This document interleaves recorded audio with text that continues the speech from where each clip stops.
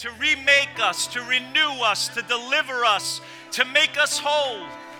Come on, what a message we have. What a hope we have for a lost world, for a helpless world, that there is hope. There is hope in God. Amen.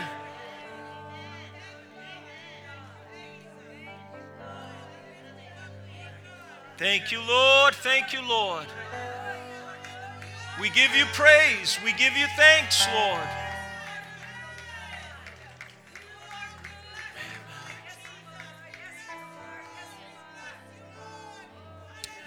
Amen. Amen. Thank you, Lord. Turn to a few people. Just let them know you're glad that they're here this morning. Come on, let them know. You don't know what that person needs. God knows what they need this morning. Hallelujah. Hallelujah. God bless you. You may be seated. Thank you. Thank you, team. Amen. Amen. Amen. Praise God.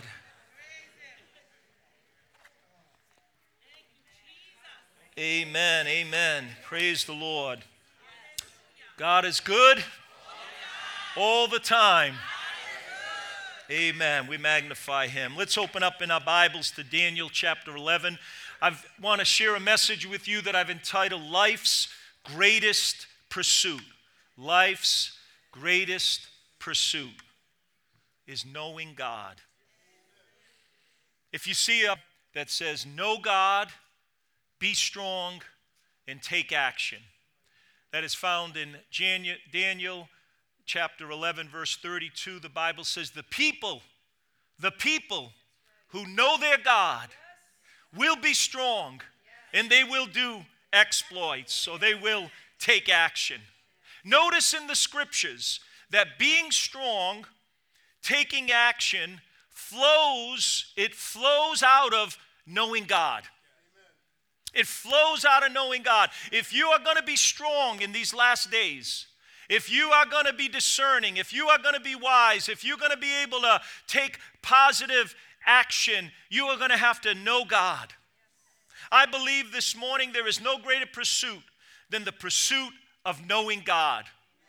Amen? A.W. Tozer, a great preacher, a theologian of a past generation, said that no church will be greater than its concept of God. No church will be greater than its concept of God. Meaning, the bigger and the greater your concept of God is, the bigger and the greater your church is going to be, your life is going to be, our impact is going to be. Everything is predicated on knowing who God is. An esteemed author and theologian by the name of J.I. Packer wrote a book entitled Knowing God. And I want to just quote, big enough objective, something which catches our imagination and lays hold of our allegiance, and this the Christian has in the way that no other person has. For what higher and more exalted and more compelling goal can be than to know God? He states, with helping the reader to understand the importance of studying God as the normal part of a Christian's daily walk. And he said this, how can we claim to be followers of God if we don't know who and what he is? Let me say that again. I believe it's a powerful, powerful statement. How can we claim to be followers of God if we don't know who and what he is? Again, everything is predicated upon knowing who God is, knowing God personally. You know, it's just cool the way God works. This morning, I open up in my daily Bible reading, and I was just blown away, and I just said, Lord, thank you for just the confirmation. I open up today is February 25th, right? The last time I checked? Yes. And in my daily Bible reading, it was Psalm 27, and that's one of the verses I'm going to refer to later. But on the very page, how many of you have the one day read through the Bible by the blue cover one? If you read it this morning, I won't ask. I know some of you raised your hand, but I won't ask if you read it today. But on the first, this very day, the answer to life's question, that's one of the headings. It says, how can I get to really know God?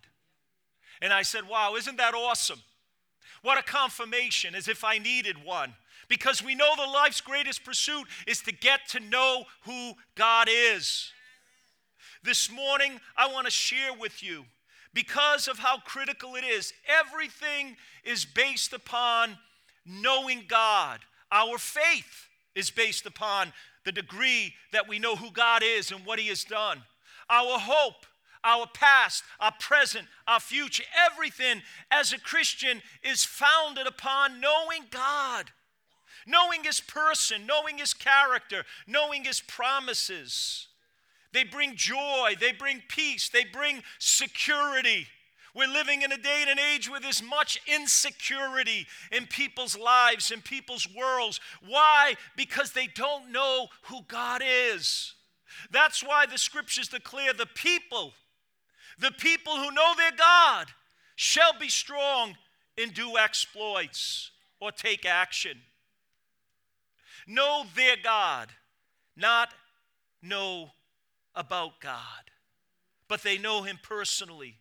We've used the illustration, you've heard me say it, it's not about knowing someone, knowing about someone, but knowing them personally. Now let me ask you this question.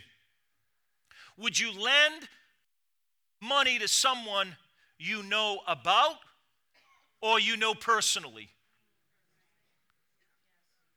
Would you ask someone to pick you up at an airport in a foreign land that you just know about or you know personally?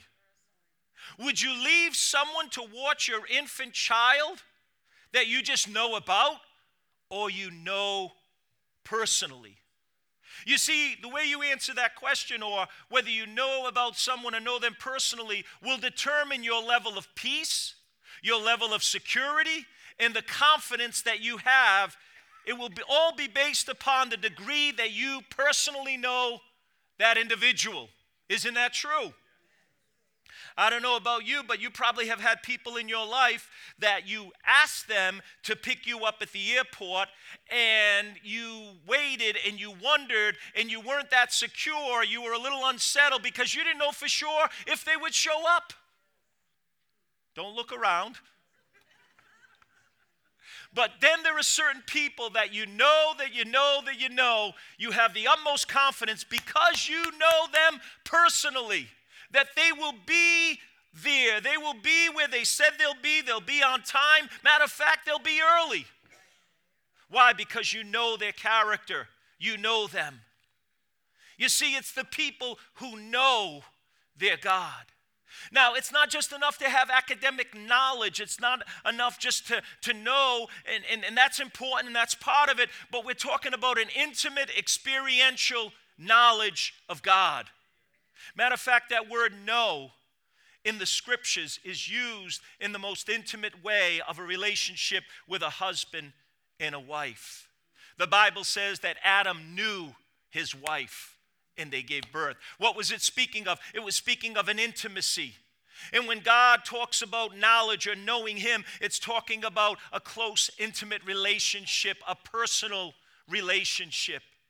In this verse in Daniel chapter 11, the context, we went over it last week. I won't take time to get into it, but we see that there were those who were corrupted, those who were deceived.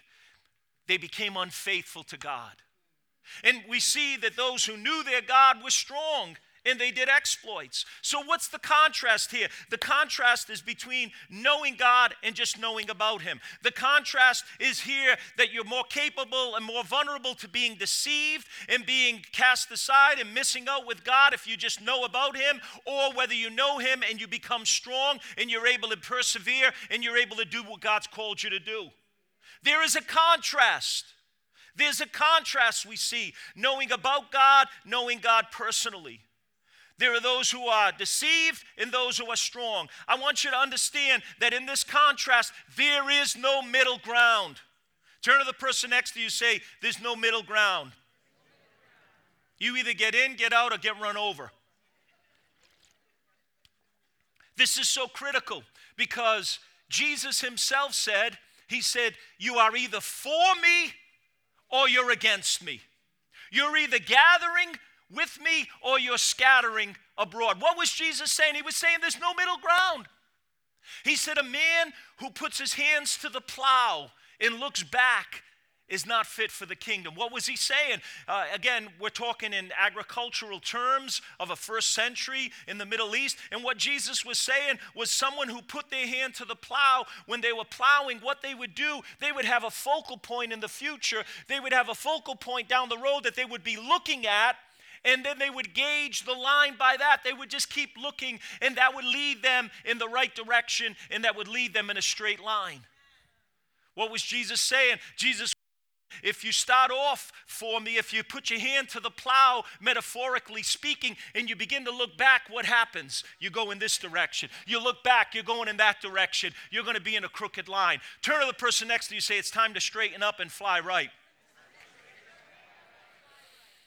Come on, I'm just trying to help you this morning. I'm preaching what the Word of God says. Jesus said, you're either for me or against me. Moses at a critical point, he said, whoever's on the Lord's side, come right over here.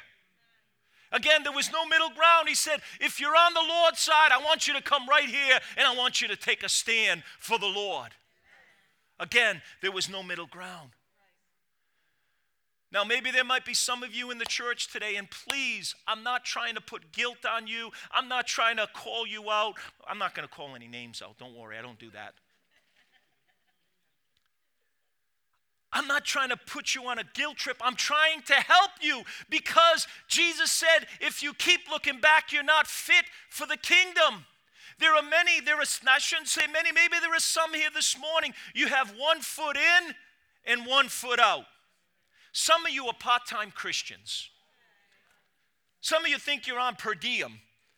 You just work when you're called in, or you just do it one day out of 2 or 3 days out of a week. That's not how it works. I talk to a lot of good church people, other churches, and what I find is that when they're with other Christians, they talk a pretty good talk. But when at work, when at school, at recreation, they talk and act just like their friends who don't know God personally. Let me just say this to you. This kind or that kind of relationship will not work in the day and age we're living in. There is going to be such deception. There already is deception in our world. There already is confusion, whether it's with politics, whether it's with theology, whether it's with all kinds of lifestyles. There's so much confusion, and that kind of commitment to Jesus will not work. You've got to be all in. I want to challenge you today. I want to pray that the Holy Spirit burns this in your spirit, burns it indelibly into your heart. That you say this morning, I'm not playing games. I'm going to be strong. I'm going to know God, and I'm going to be strong. I'm going to have a conviction today to know God for myself. Many times when I witness to somebody that is not necessarily a follower of Jesus or even knows God that personally, as I begin to share, one of the things I say to them, I say this, I say, listen, if you are sincere, you ask God for yourself. With a humble heart, with a sincere heart, say, God, if you're real, show me. God, if you're real, just reveal yourself to me. Let me know for myself. See, what this Christianity is about, it's not a religion. It's not a list of do's and don'ts. It's a relationship with Almighty God. It's a connection with the divine, with the Holy One of Israel, that you and I can know God personally. It's a personal relationship, and God will speak to you. God will speak to me. God will reveal himself, and he does it primarily, most importantly, first and foremost, through his holy word. So I want you to have a conviction today that you say that I'm going to know God personally. I'm going to know God for myself. In Psalm 27, verse 4, David's passion, he said, one thing I have desired of the Lord, that will I seek, that I may dwell in the house of the Lord all the days of my life, to inquire of the Lord, to behold the beauty of the Lord. That was David's passion. David had it all. He had the wealth, he had the fame, he had everything. But you know what? To him, all those pursuits were secondary, were insignificant in comparison to the pursuit of knowing God. He said, I want to know him. It was a passion. Paul, the same thing in Philippians chapter 3. He said, I want to know him.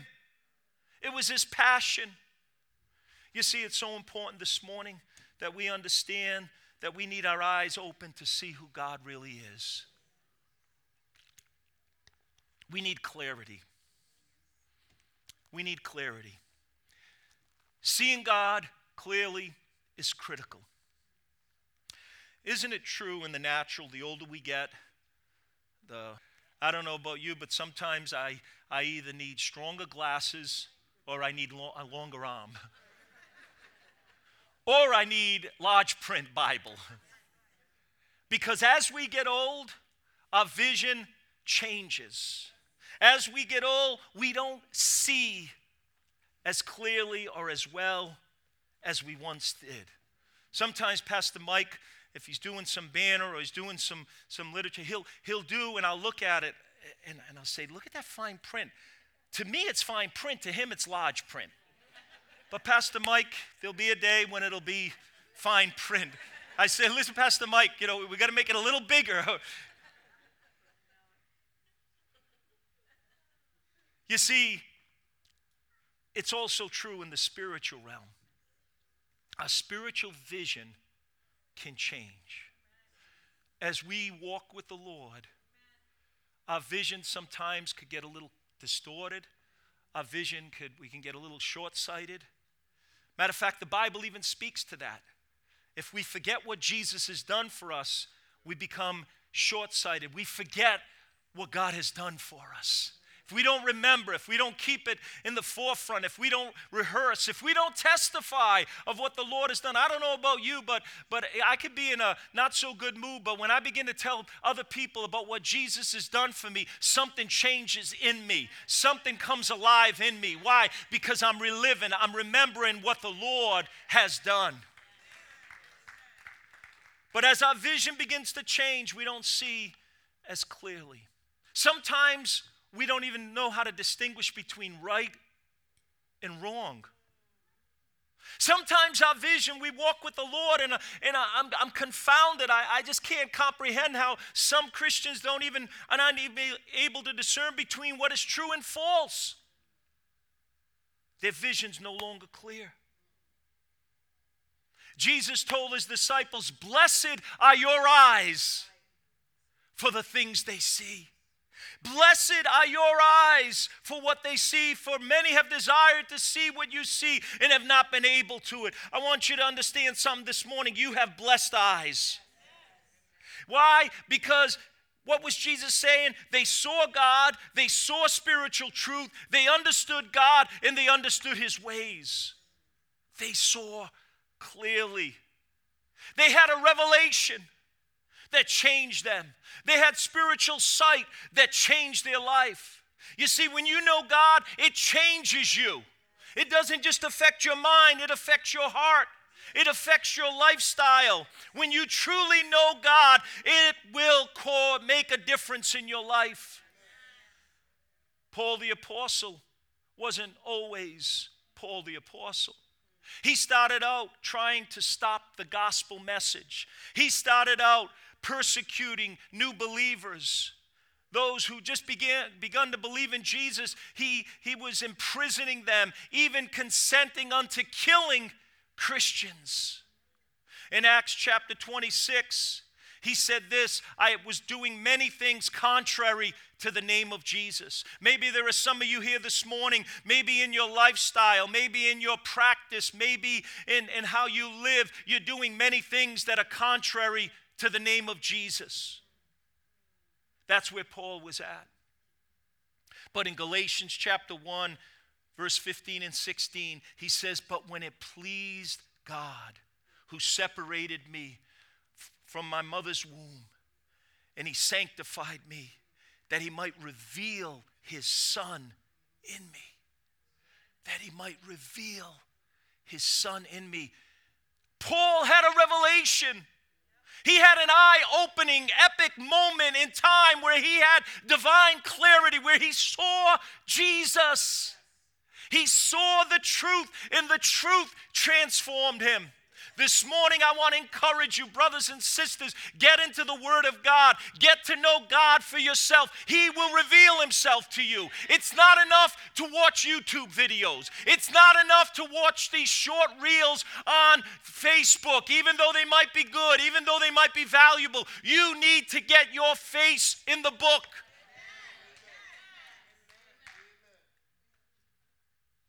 To get a revelation, where your eyes are open, where your spirit is open to divine truth.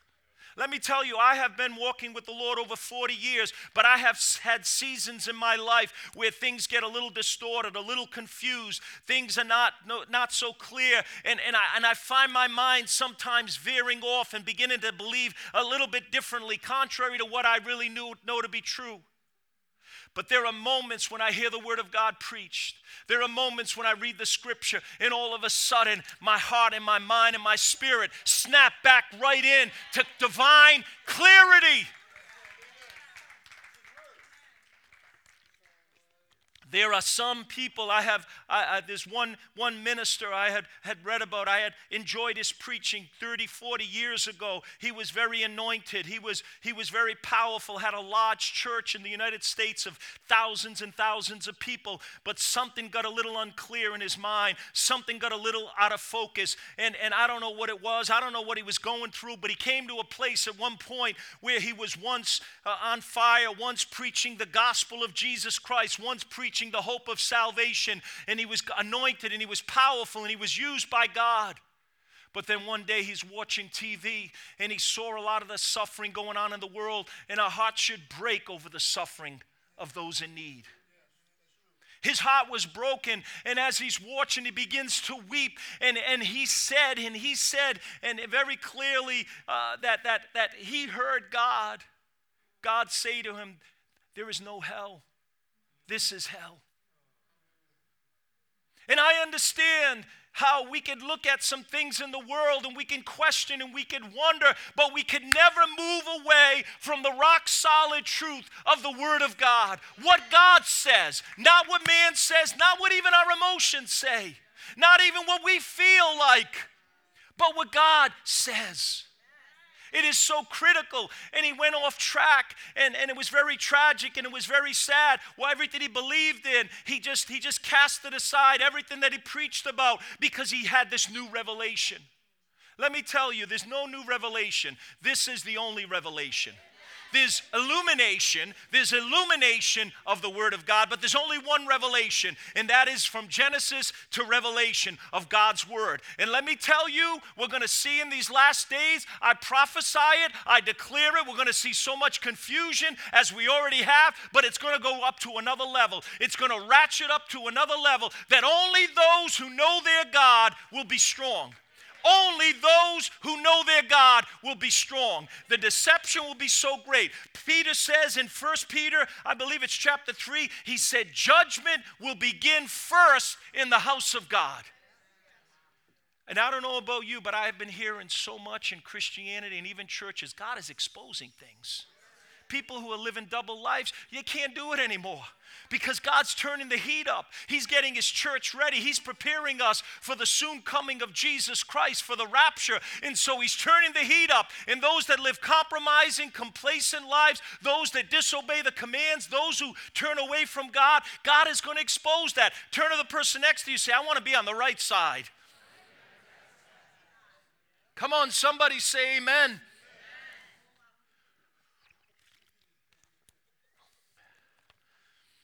You see, when you have a spiritual encounter, it will forever change your life. And it will change the course of your life. For Paul, he saw clearly. He had a revelation. He knew God for himself. That became a consuming passion. a consuming passion. After 30-something years of ministry, he said, I want to know him. I want to know Christ. I want to know him in the power of his resurrection and even in the fellowship of his suffering. Some of you just want to know him in the power of the resurrection, but there is no resurrection and until there's a cross, until there's the fellowship of his suffering. Some of you have been experiencing the fellowship of his sufferings. I want to encourage you today. There is the power of his resurrection. There is the power of his resurrection. I don't know where you're at this morning. Maybe you never had a revelation of God for yourself. Maybe you know about God, but you don't know him personally. I want you to understand something. It's critical because John chapter 17, verse 3, Jesus said, this is eternal life, that they may know the true God. You cannot be saved. You cannot know God personally. You cannot know about the eternity or have eternity secure in heaven unless you know who God is. And who is God but the one that's revealed in this Bible. It's been said some people miss heaven by 12 inches or 14 inches. I once heard it say by 18 inches. So the other day I got out a tape measure. And I went from my head to my heart. And I said, it's not 18 inches, maybe unless you're really tall. It's about 12 to 14 inches, depending. But what does that mean? Some people miss heaven by a foot or a foot and a half. It means that they know about God in their head, but they don't know God in their heart. You see, some of you know God personally. You've had a spiritual revelation. You've seen clearly. But maybe this morning, like in the physical realm, your vision can change as we grow old. I'm going to ask the singers and the musicians to come forward, begin to play as I come to a conclusion. Maybe as a believer this morning, your vision has changed. You don't see as well as you once did. You see, in the natural, it's true in the spiritual. What was once clear for you has become somewhat foggy, somewhat unclear, somewhat uncertain. The convictions that you had years ago, you don't have them anymore. You've wavered on some basic Bible doctrine. Maybe you even wavered on lifestyle practices. Once you believed that sin was wrong and sin was unacceptable and compromise was wrong and doing the things of the world were wrong, now you've begun to accept them. Now, because they become so commonplace in our world, it's okay now for you to indulge in certain things. I don't want to just begin to off the cuff mention some things because I believe some things I need to explain a little more in depth. But let me tell you, there's nothing good that comes out of disobeying God. There's nothing good that comes out of sin. There's nothing good that comes out of playing it too close to the world, trying to see how much you can get away with and still be a Christian. God says, be holy, for I am holy. Come out from among them, be separate, touch not the unclean thing, and I will receive you unto myself, and you will be my sons and my daughters, and I will be your father. There's got to be a coming out. There's got to be a separation. You see, as time goes on, what happens? Life experience, hurts, bitterness. Oh, my Lord, there are some bitter people in the church. Some people who haven't gotten over what happened to them 30 years ago in the church. The pastor didn't say hi to me 30 years ago. Oh, I don't know if I'm going to make it. I don't know if God's real because the pastor didn't say hi.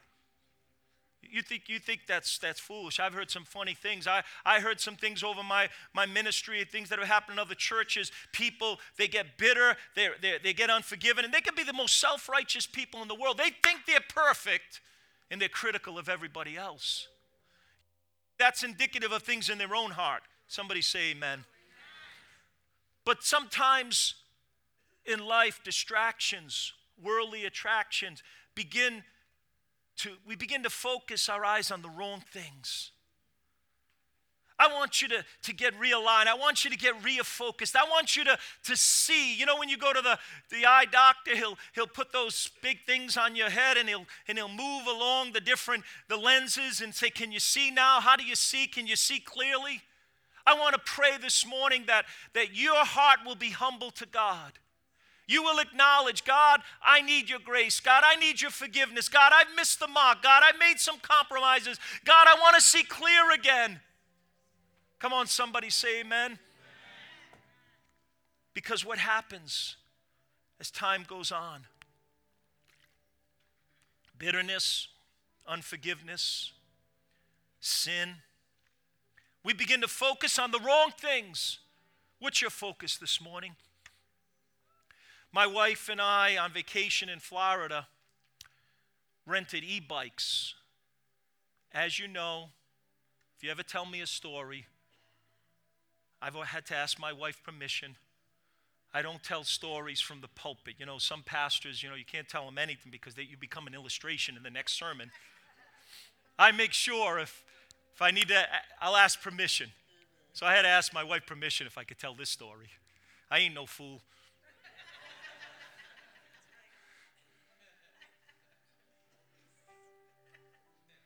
We're on vacation. We rented e-bikes, those electric bikes, pedal assist. They're great. You pedal, and then when you need a little boost, you kick in the electric and you go. And so she was a little more tentative than I riding the bike. She wanted to get a little more secure, and she was cautious. So she was riding on the sidewalk, and then there was a grassy area, and I was riding on the street in the bike lane. And so we're riding along, and my wife, she fell off the sidewalk, and she fell off the bike. Why are you laughing? God forgive you this morning. See, people love to laugh at our calamities. Isn't that true? She said, as she was driving on the sidewalk, she was looking at the drop-off where the sidewalk and the grassy area met, and she looked and she said, that's a drop-off. That's like a little gully there, 3 or 4 inches down. And so what she said to me, she said to herself, I'm going to fall into that pit. And what happened? She fell into that pit. Thank God she didn't get hurt. I think her pride was hurt more than her physical body. But she said to me later, I kept looking. She said, while I'm driving, I keep looking, and she said, I knew I was going to fall. And I said, according to your faith, so be it unto you. I didn't say that. But you know what it's a metaphor of, or it relates to? The law of attraction. What you focus on, you're drawn to. It's just the reality. What you focus on. I'm telling you, we're living in a world that is bombarding us with thousands and thousands of distractions a day. And most of them are messages to pull us down, to pull us aside, to get us to buy things we don't need with money we don't have, to impress people we don't even like. But I'm telling you, we're pulled in this direction, in that direction, and so many are vulnerable to the things around them. I want to ask you this morning, what are you focusing on? Has your vision of God become blurred? Have you begun to focus on the wrong thing?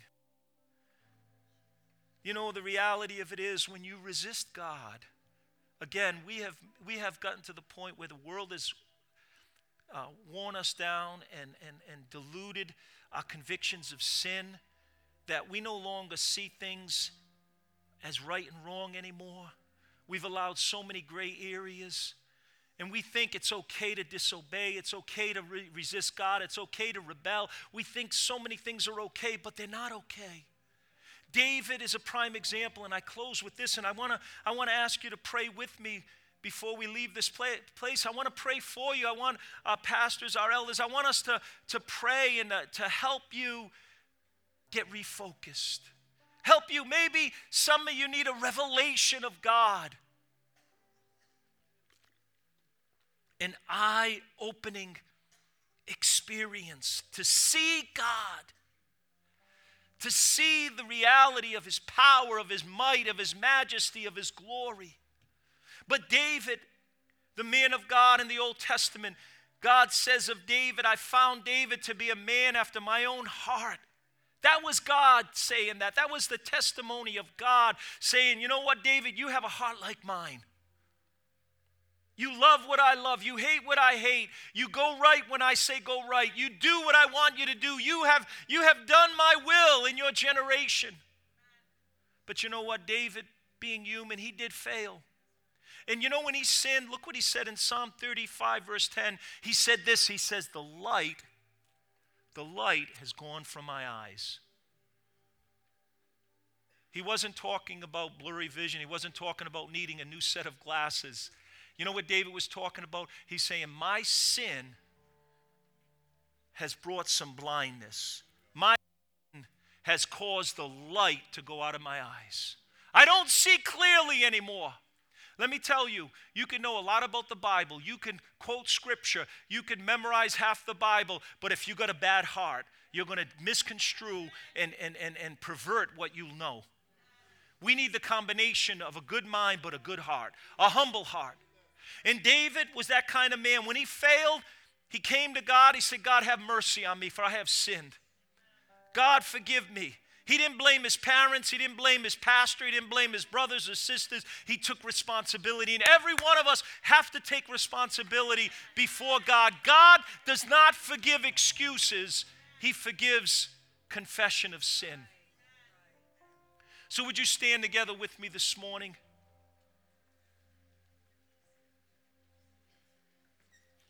David would later pray in Psalm 119. He would say, Lord, open my eyes that I can behold wondrous things from your law.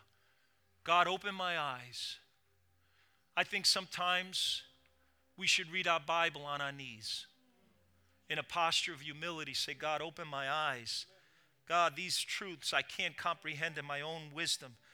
These revelations I can't get by just reading. I need your Holy Spirit to enlighten me. God, I humble myself before you. This morning, to see God clearly leads to knowing God clearly. Would you pray this morning? Would you humble yourself today? And say, God, help me to see you clearly.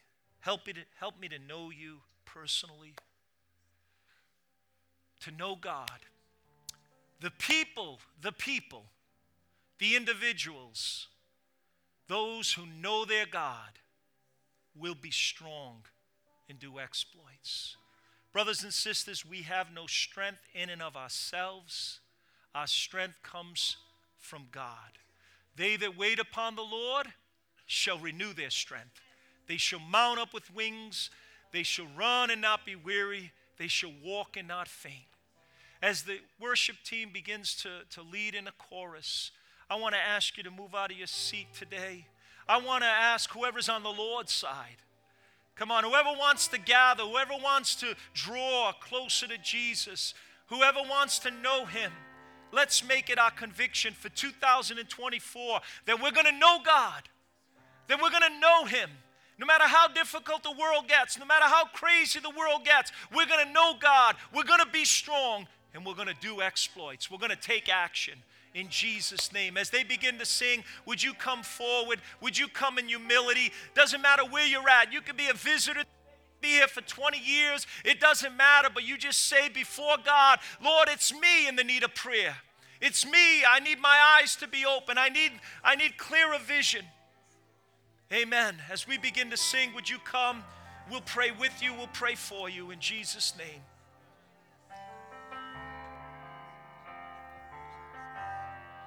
Blessed assurance,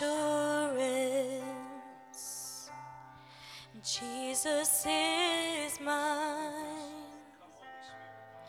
He's been my forefather with man in the fire, time after time.